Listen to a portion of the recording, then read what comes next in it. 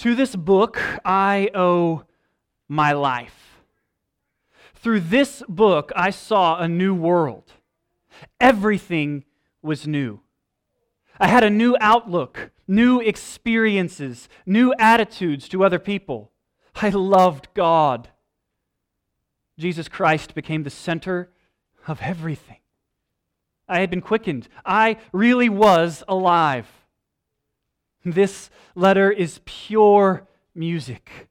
What we read here is truth that sings, doctrine set to music. So writes John Mackay of this fantastic book. I want to welcome you to our study of the book of Ephesians this morning, wherein we will cover just the first couple of verses.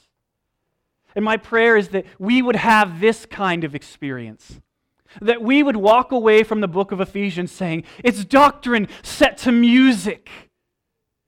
It is theology that fuels my life into doxology. I want to praise God because of what He has done in me and who He is making me to be as I walk out the truth. This indeed is an incredible work. So we come to the first couple verses, in the first chapter in general this morning. I want you to walk away with one main idea. And I've written it for you there on your insert. And it's this, that God works all things according to the counsel of His will. God works all things according to the counsel of His will. And in light of that, I want to encourage you to be faithful. The similar application is the one we looked at a long time ago now, back in Psalm chapter 127, when we observed that God is at work, and it's His work that is ultimately decisive in all things. And that empowers us to work faithfully and freely without having to be fretful.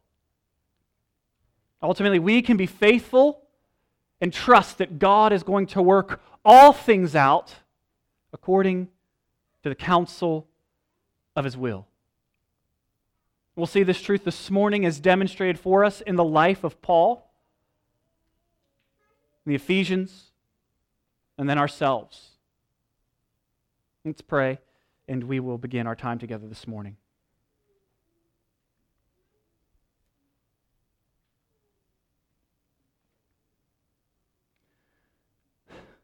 Father, we thank You for this opportunity to hear Your word.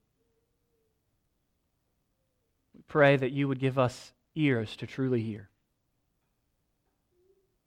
We ask that You would tune our hearts to the melody that Your Spirit is playing. Lord, encourage us this morning. Make us more like Christ this morning. Speak to us.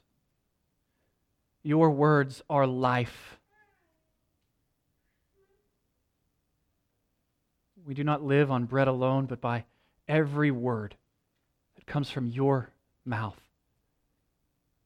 We are hungry this morning, God. We ask that You would help us to feast on Christ and to be satisfied. Be with us now, we pray. In Jesus' name, amen. Ephesians chapter 1, verse 1. Word 1. Paul. Who is Paul? Well, the first thing we have to recognize is that Paul is not the recipient of this letter. Right? In the ancient world, they had the much more practical practice of letting you know who it is that's doing the writing at the front end rather than at the back end. Right? None of this, dear John, dear Kate, dear whomever, and then you're like guessing. If you're like me, you get a letter in the mail, and you're like, I have to flip to the last page and look at the bottom. Okay, that's who's writing to me. Emails eliminated some of this for us. But in the ancient world, they wanted you to know who it was that was doing the talking right from the jump. And so Paul is announcing himself. He's the one that's writing this letter. Now, if you've grown up in church, you're probably pretty familiar with the Apostle Paul, and no introduction is really necessary. Nevertheless, I think we would be remiss if we did not at least rehearse some of the basic contours of Paul's life. Paul first comes to our attention in the book of Acts, at the end of chapter 7 and the beginning of chapter 8, wherein he is presiding over the murder of Stephen.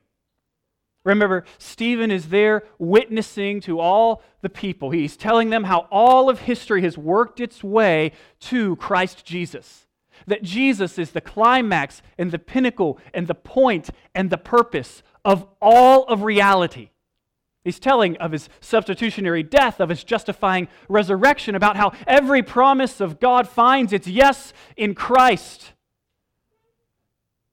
And the people reject this message. They identify Stephen as a blasphemer and begin to stone him. And there we meet Paul, who's identified initially by his Hebrew name, Saul, gathering coats at his feet, so that those who would murder Stephen might better bury him beneath stones. We meet him again at the beginning of Acts chapter 9, where he is described as breathing out threats against the disciples, against what was simply known as the way. Now, that's Christianity. He understood Christianity to be a cult, some offshoot, some divergent and defunct form of Judaism. Paul wanted to snuff out the church. He hated it. He writes of his former life in Judaism this way in Galatians chapter 1, in verses 13 and 14.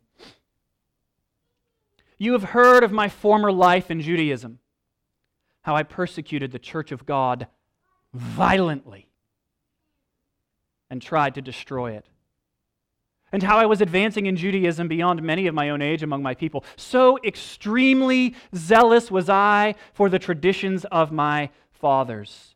Paul wanted to crush the church, breathing out threats against the church. He even got permission to go and seek out and persecute the church beyond the borders of Jerusalem where the church was flourishing. He was hunting Christians. And as he is on his way to persecute some, to arrest others, he's blinded by the light, knocked from the back of his horse. He experiences a holy disruption. That's a phrase Dennis taught me a few weeks ago, so he gets credit. I like it. And it's one I want you to think of as we work through the text. Paul experiences a holy disruption of his plans.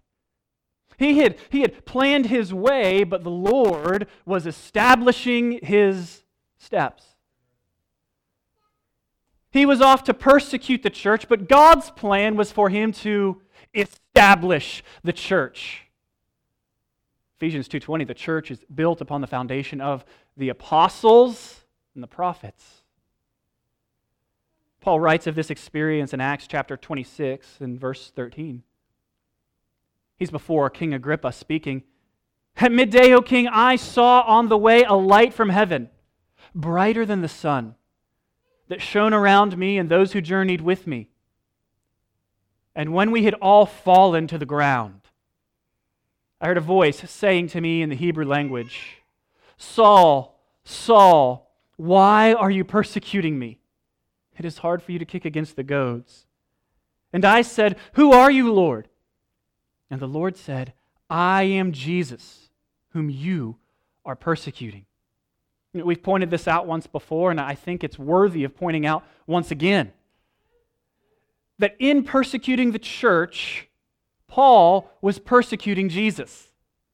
Jesus so identifies with his church, with his people that to slander them, to act violently against them, is to act violently against Jesus himself. Jesus doesn't say, "Why are you persecuting my people?" He says, "Why are you persecuting me?" Because that's how united Jesus Christ is to his people. That's how united Jesus Christ is to you, brother and sister. Jesus identifies with his people. Jesus identifies with his church. The church is the bride of Christ. Jesus does not tolerate persecution against his church. It will not go unnoticed. He asks, "Why are you persecuting me?" Paul hated the church, and ironically, he ends up building the church. One of the wonderful things we find in the letter to the Ephesians is a major theme of the glory of the church. We learn about God's purposes in the church to unite all things under Christ to the praise of his glorious grace, to make his manifold wisdom known in the spiritual realm. The church, we will see as we work through this letter, is the body of Christ, of which he is the head.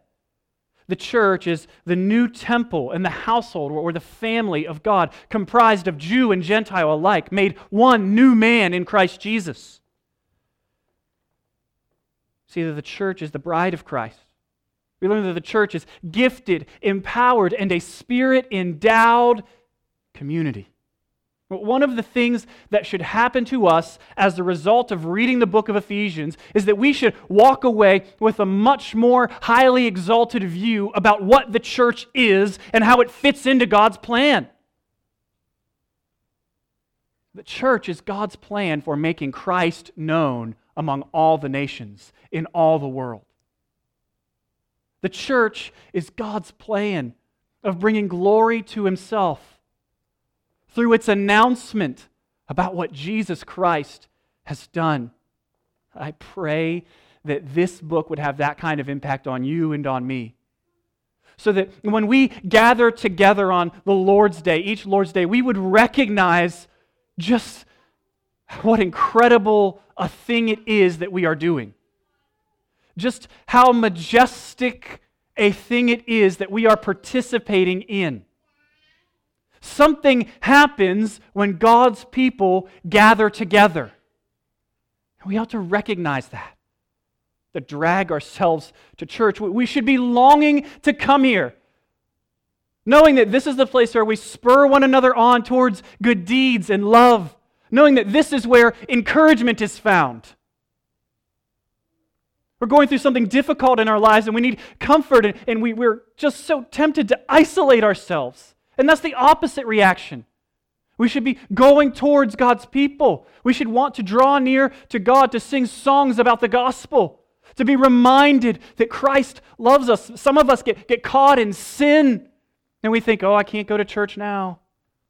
Got to clean myself up. Once I get myself right, then I can go." That's the wrong reaction. Friends, have you ever pondered the outrageous truth that your sin doesn't cause God to run away from you? It causes God to come to you.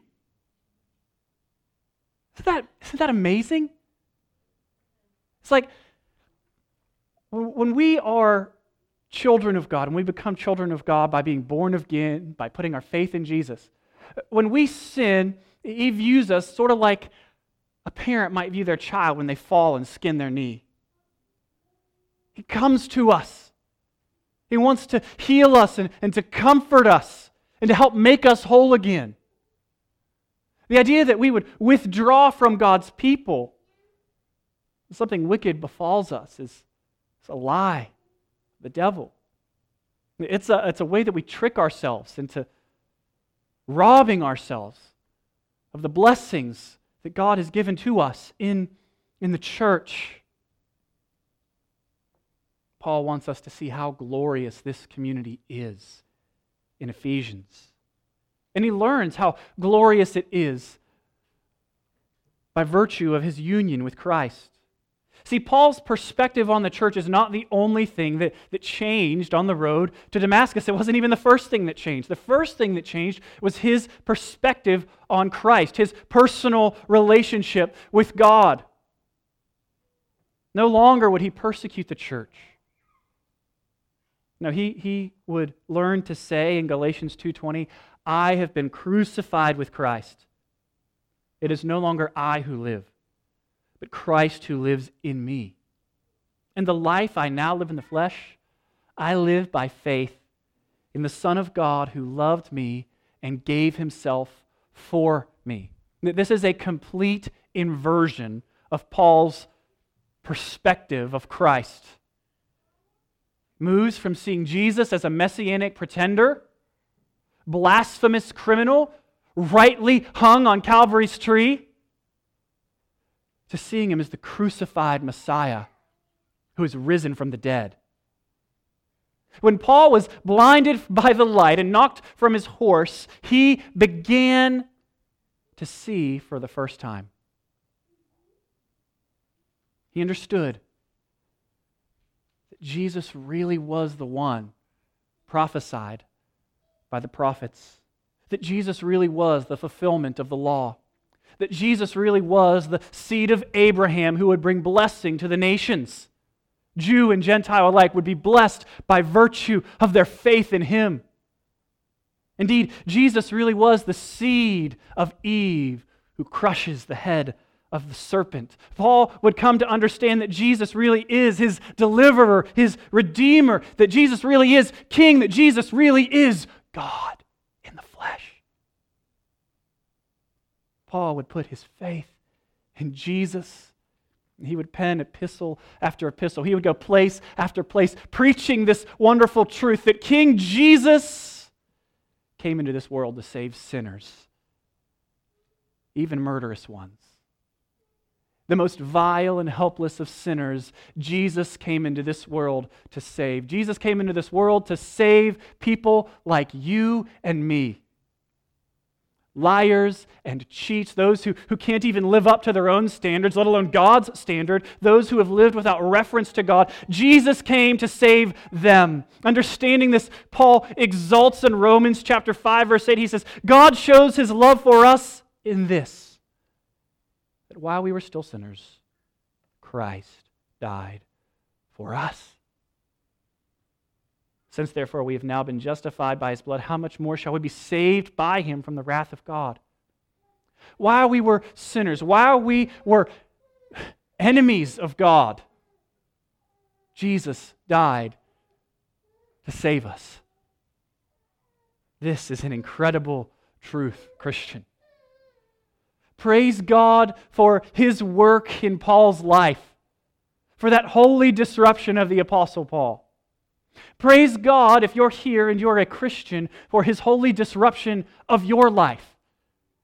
You had plotted your way and were walking straight into the hell that you had earned with your rebellious life. But God intervened and established your steps so that you might trust in the one who is the way, the truth, and the life. So that you might be born again, adopted as a son and daughter into the family of God. Praise God for his work in you, for his grace that was greater and is greater than all of your sin.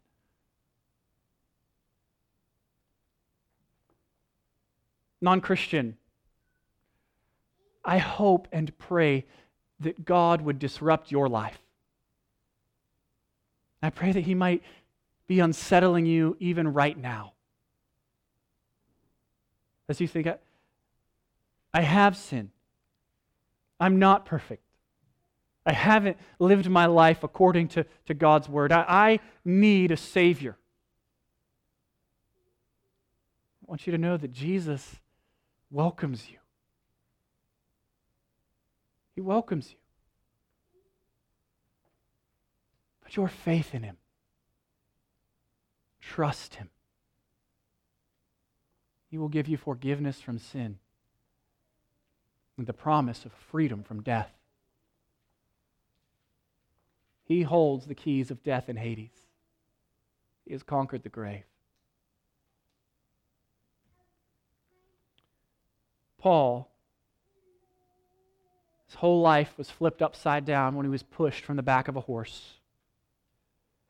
And not only that, not only was his perspective on the church changed, not only was his personal relationship with God and Christ changed, he found a whole new purpose for his life. In Acts 9, Paul is being sent to a man named Ananias who's supposed to open his eyes.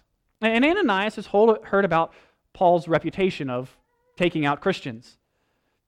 And so he has some questions for God. He's like, I don't really want to go and open this Paul's eyes. Because once he can see me, he's probably going to try to kill me. I don't know if you know who Paul is. But it's probably not great for me to engage with him. And God says in Acts chapter 9, verse 15, "Go, for he," that's Paul, "is a chosen instrument of mine, to carry my name before the Gentiles and kings and the children of Israel. For I will show him how much he must suffer for the sake of my name."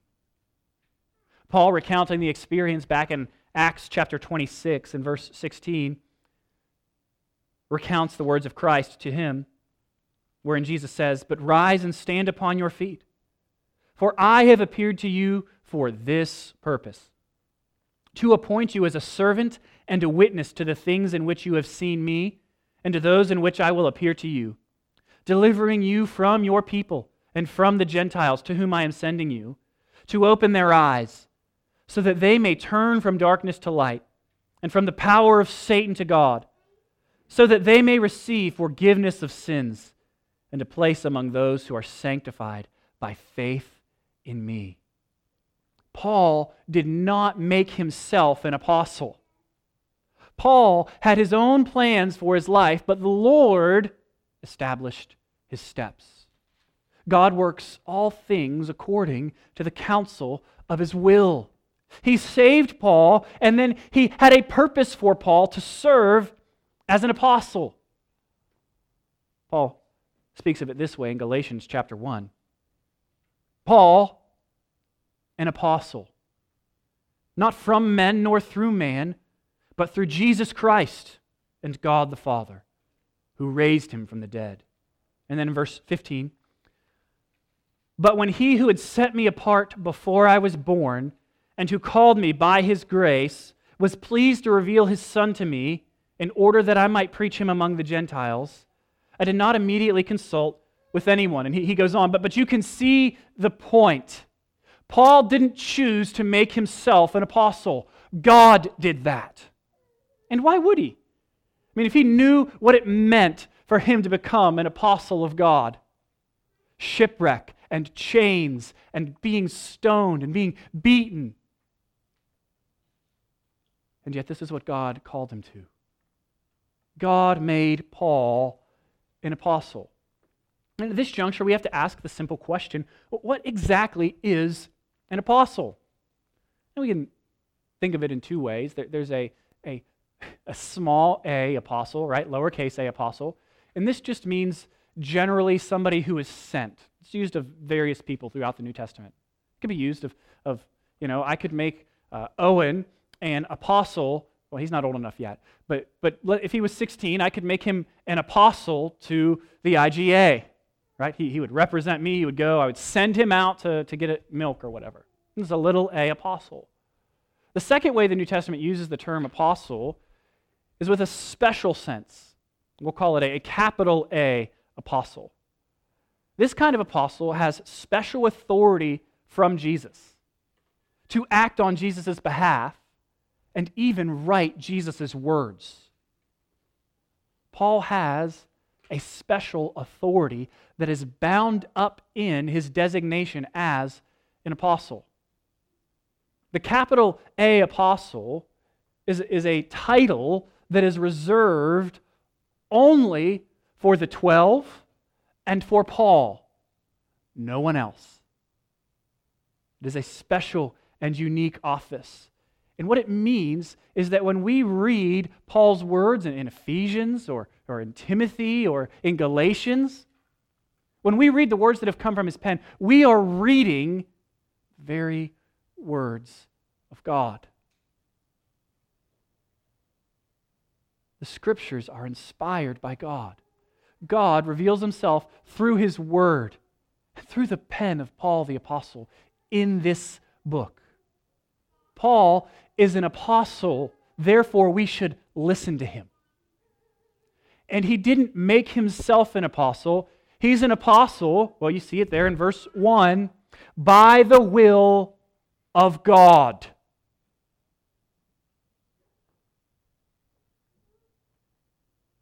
Eat this book.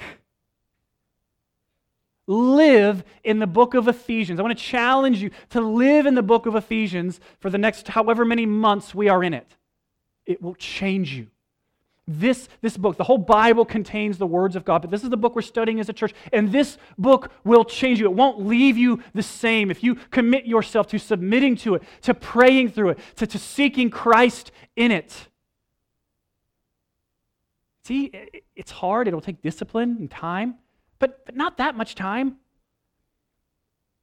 mean, maybe you don't have a ton of time, but you have a commute. You can download Crossway's ESV Bible app on your phone, and you can actually have that bad boy read to you the book of Ephesians, and it will take all of 23 minutes. You can listen to the whole book of Ephesians before you even get to Charlottesville from here. Right? Commit yourself to reading through this book or listening through this book once a week until we're through with it. Commit yourself to discovering all that God has to teach you through His Word as we study this book as a church together. If we leave this study of Ephesians the same, it will be our fault. Let us commit ourselves to hearing God's voice in His Word.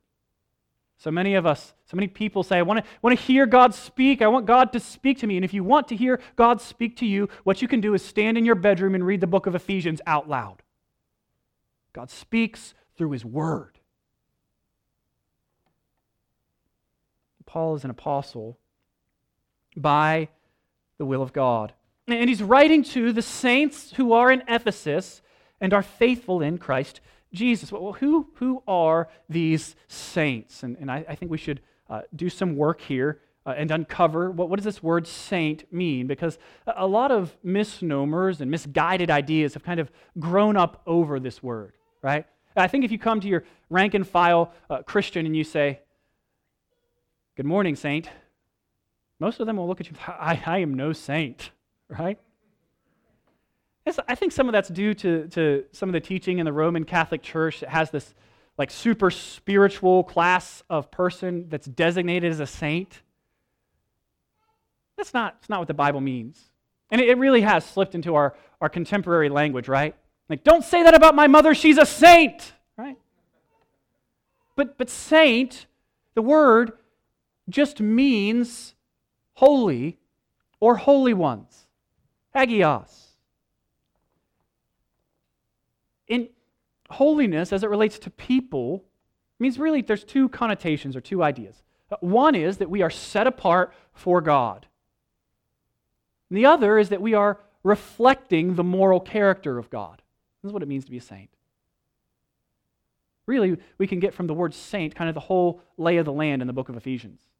Our big picture, there are 6 chapters. The first 3 chapters teach us about what it means to be set apart to God as holy. Doctrine. And the second 3 chapters teach us about what it means to walk in the light, to walk worthy of the gospel, to walk in love. You'll notice the word walk shows up a lot in the second part of Ephesians. It shows us what it means to reflect God's holy character. Devotion. 2 halves, doctrine and devotion. And they go together. They can't be separated, and the order is important. God saves us, and then we start to live in light of our love for Him. Doctrine and devotion. A saint is someone who is trusted in Christ. So you all are saints. It's really interesting. Did you know Paul never uses the word Christian to talk about those who follow Christ in the New Testament? He doesn't do it. But he does use the word saint 39 times to speak of those who are trusting in Christ. Maybe we should use it a little bit more. Brother and sister saints, those who have been declared holy in Christ and who are becoming in practice what you've been declared in Christ. Holy.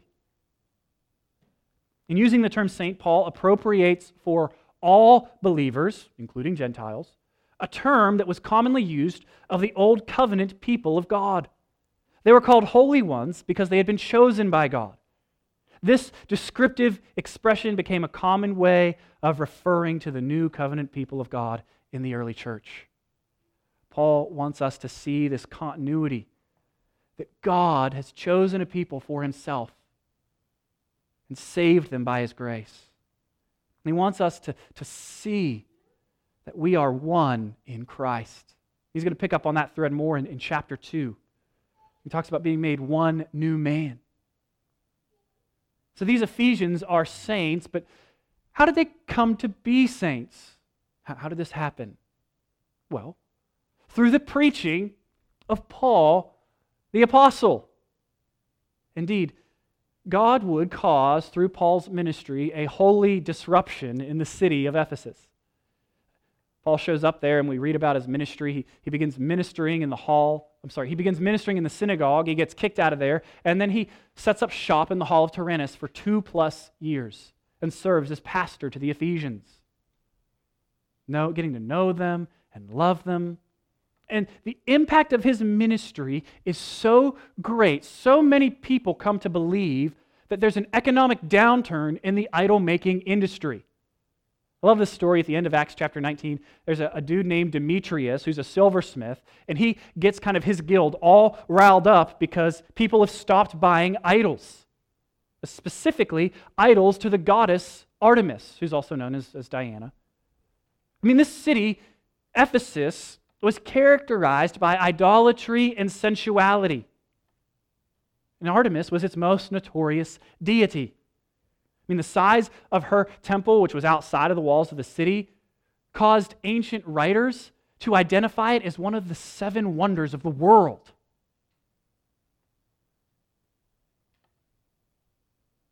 The influence of the Artemis cult permeated everything in the city. Her temple doubled as a banking center.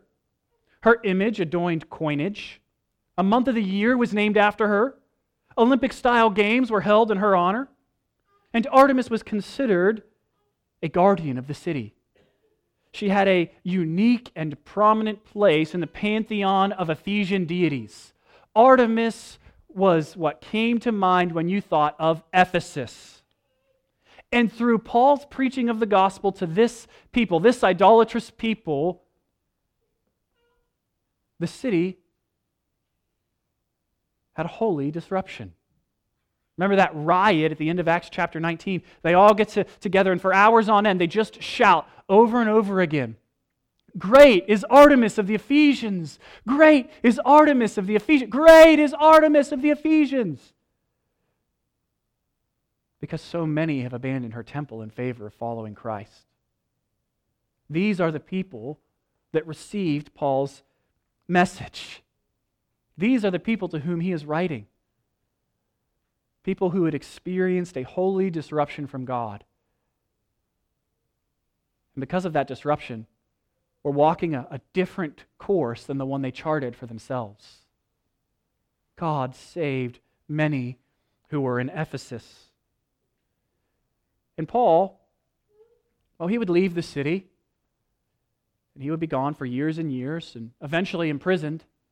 And during his imprisonment, he would pen this letter to the Ephesian church and intended to be circulated among all the churches in the region. God would use Paul's imprisonment to minister to them through this letter. God would use Paul's imprisonment to minister to us through this letter. God works all things according to the counsel of His will. What does He want for the Ephesians?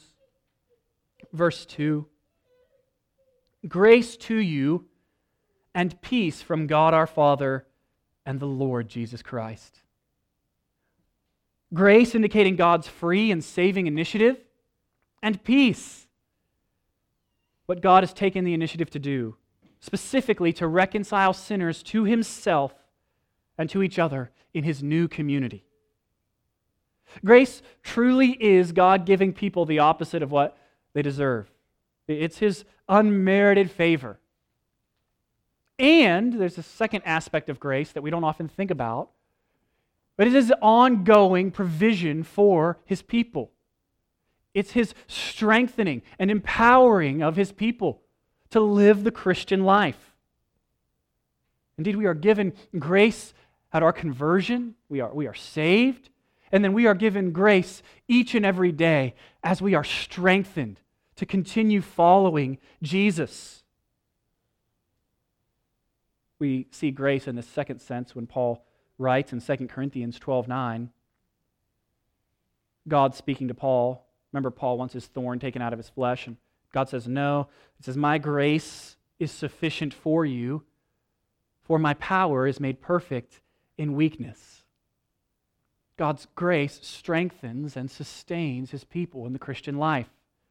And it's this second concept of grace, this strengthening and sustaining grace, that Paul has in mind here in verse 2. He's saying, grace to you and peace to you from God and from Christ through my pen. It's really interesting. If you turn to the end of this book in verse 24, in Ephesians chapter 6, you will see Paul starts, grace to you, and in Ephesians 6:24, grace be with all who love our Lord Jesus Christ with love incorruptible. And it's sort of like, I think this is neat. I don't want to over-exegete, but I think it's there. Paul is saying, the words that I'm going to write to you are going to be grace to you. They will strengthen you and sustain you as you pursue Christ and you live the Christian life. And then at the end of his letter, he's saying, mission accomplished. If you have read these words, grace has come to you. And now let that grace remain with you and encourage you and strengthen you as you go on. It would be wicked arrogant if he did something like that and was not an apostle, right? But he is. It's effective. Grace comes to us through this letter.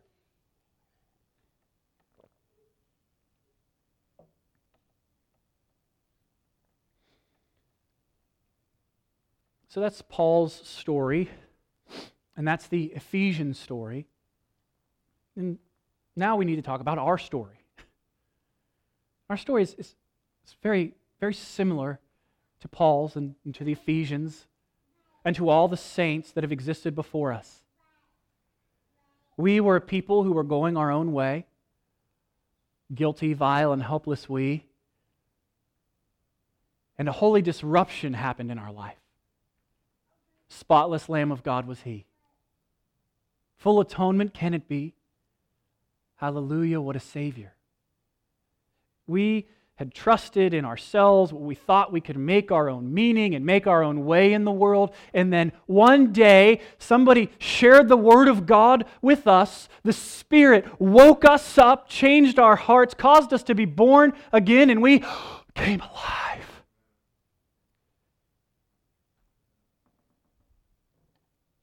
The cross is a holy disruption to us all.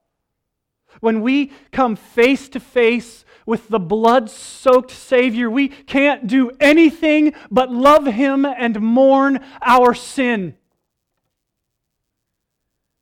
We come face to face with the crucified and risen Lord Jesus. We cannot resist bending the knee and crying out, "Crown Him with many crowns. Crown Him the Lord of life. Crown Him the Lord of years.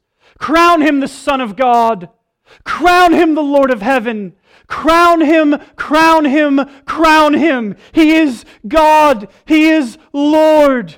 We cannot help but sing, "O hail, Redeemer, hail, for thou hast died for me.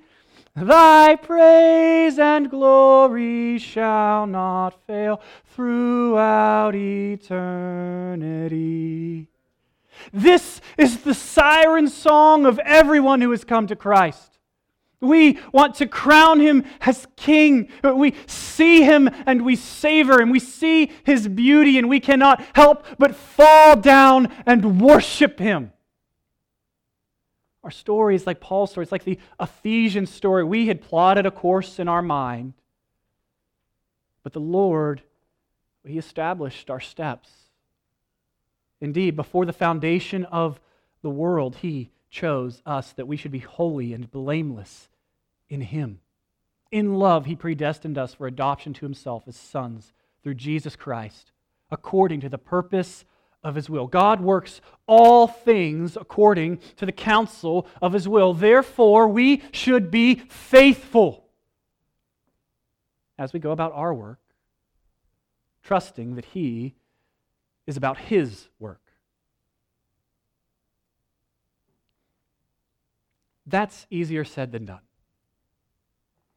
Especially when life goes a different direction than we would have planned, even after our conversion. That note might sound a little bit louder in some of your ears over this past year than it would have prior. I know many of you have experienced all kinds of pain and tragedy. Many have battled isolation and depression. Some, the loss of loved ones, continued battles against chronic illness.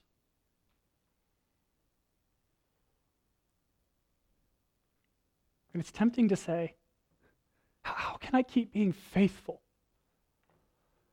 What is God doing in this? We must remind ourselves, God works all things according to the counsel of His will.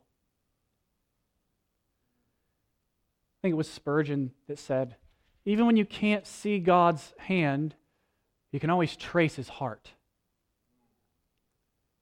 I think what he meant by that is we can look at Christ and look at the cross and look at the darkness there and think, if we didn't know, we'd go, what is God doing? What is God doing in this suffering? But then something happens as we continue to read the gospel. Jesus comes out of the grave. Sunday morning comes. And so as we resolve to be faithful in this life, and we can't always see the way that God is working it out, we need to remind ourselves, Sunday is coming. Yes, the Lord's Day is going to come week after week. That Sunday is coming, and it is a foretaste of that true and final Sunday, when we will look full in His wonderful face, and we will say, you did everything exactly the way I would have done it if I knew everything you know. You are God, and I am not. Holy, holy, holy. And I want to take a moment to speak specifically right now to those of you who have come over from the well over this past year. This was not what you planned. I think it's important, even as we enter into Ephesians, there's a little bit of sidebar. There are two ways, at least two ways, of understanding how God wills. There's His will of command, right? So, for example, honor your father and mother. Not everybody honors their father and mother, right? And so, does that mean that God's will has been thwarted? No. Then there's His will of decree. This means things that God has ordained that will come to pass no matter what. So think Paul being knocked off of his horse and being blinded by the light, set apart to be an apostle. You all were content to be faithful in Livingston, worshiping the Lord Jesus Christ, ministering to that community, obedient to God's will of command. And yet, God's will of decree meant that you ended up with this mangy lot.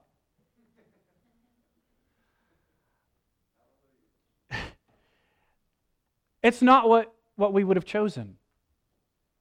I don't think either of us. Our church, Rockfish, delighted in giving to and praying for the well. And you all, at least those of you who are here, liked worshiping together over there. And yet God brought to you and to us a holy disruption. I can say that you are here by the will of God because you're here and we're here. Now, that it might turn out that we grow to hate one another and we have a big fight over the color of the carpet or the strength of the coffee that's being brewed next door or something silly. But I assure you, God will get His glory, whether through our spectacular failure together or through flourishing us together. I strongly believe that He intends to flourish us.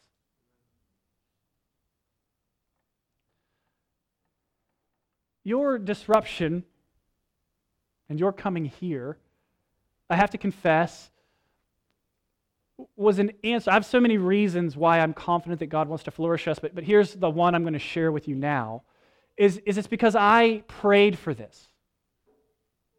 I didn't know I was praying for it, because God answered my prayer in a way that was unexpected.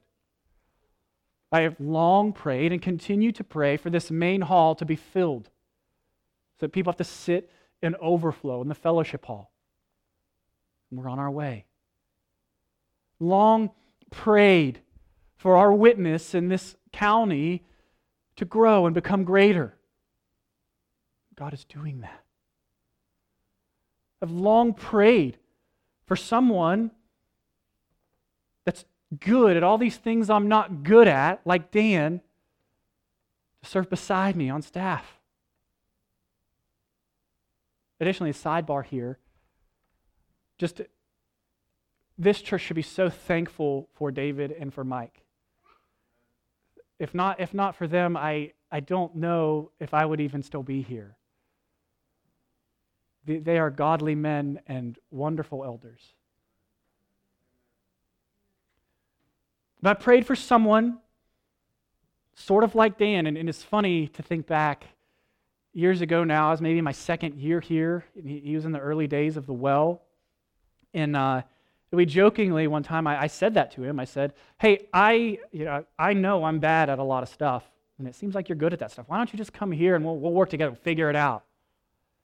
And at the time we laughed. And this fall, God laughed.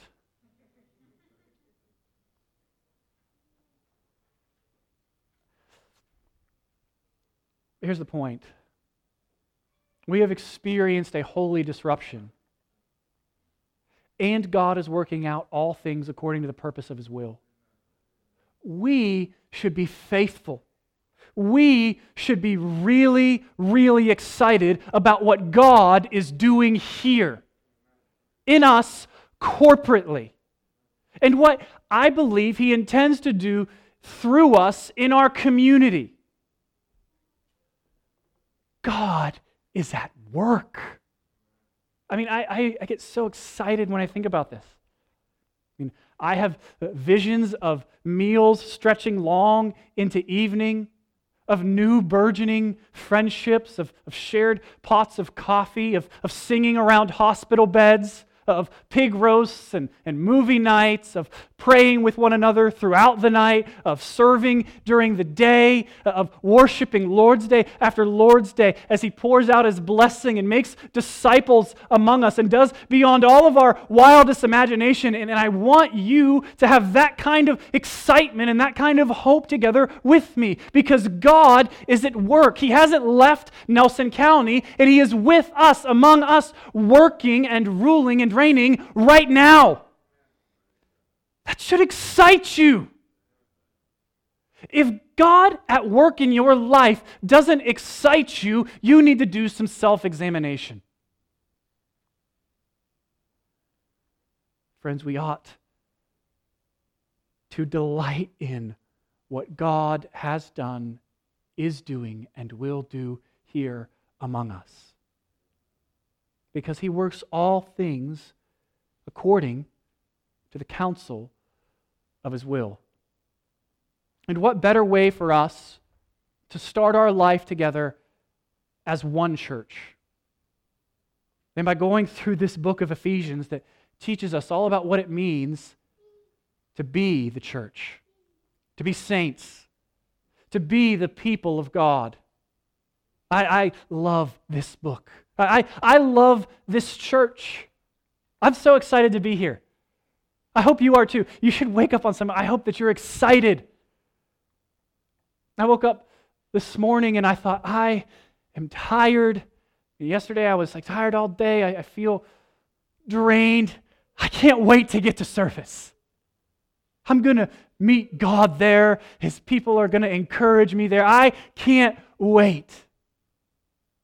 Pray that would be your intention. I can't wait to learn all about doctrine and devotion in the book of Ephesians. We're going to go slowly through it, but we're going to try to keep the whole forest in view. And this book is a book about Jesus. One of the easiest things you can do when you read your Bible is take note of repeated words or phrases. So just for example, looking here at our first two verses. Paul, an apostle of Christ Jesus, by the will of God, to the saints who are in Ephesus and are faithful in Christ Jesus. Grace to you and peace from God our Father and the Lord Jesus Christ. And if you read through chapter 1, you're going to see Jesus, Jesus, Jesus, Jesus. This is a book that's all about Jesus. It's for the people of Jesus, and it's all to the praise and glory of Jesus. I can't wait. Aslan is on the move. Let's pray.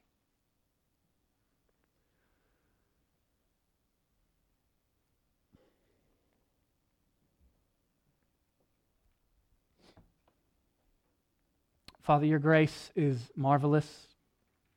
Your wisdom is limitless. Your mercy is without end. You have rescued sinners like us for no other reason except for that you are good. You have loved us not because we have anything good in us. You loved us in our unloveliness. You have loved us since before the foundation of the world. This stops the breath in our chests and causes our minds to be confounded. This grace and mercy is too wonderful for us. You are too wonderful for us. We give you praise and glory and honor. We ask that you would give us a greater ability to exalt in Christ Jesus our Lord, in whose name we pray. Amen.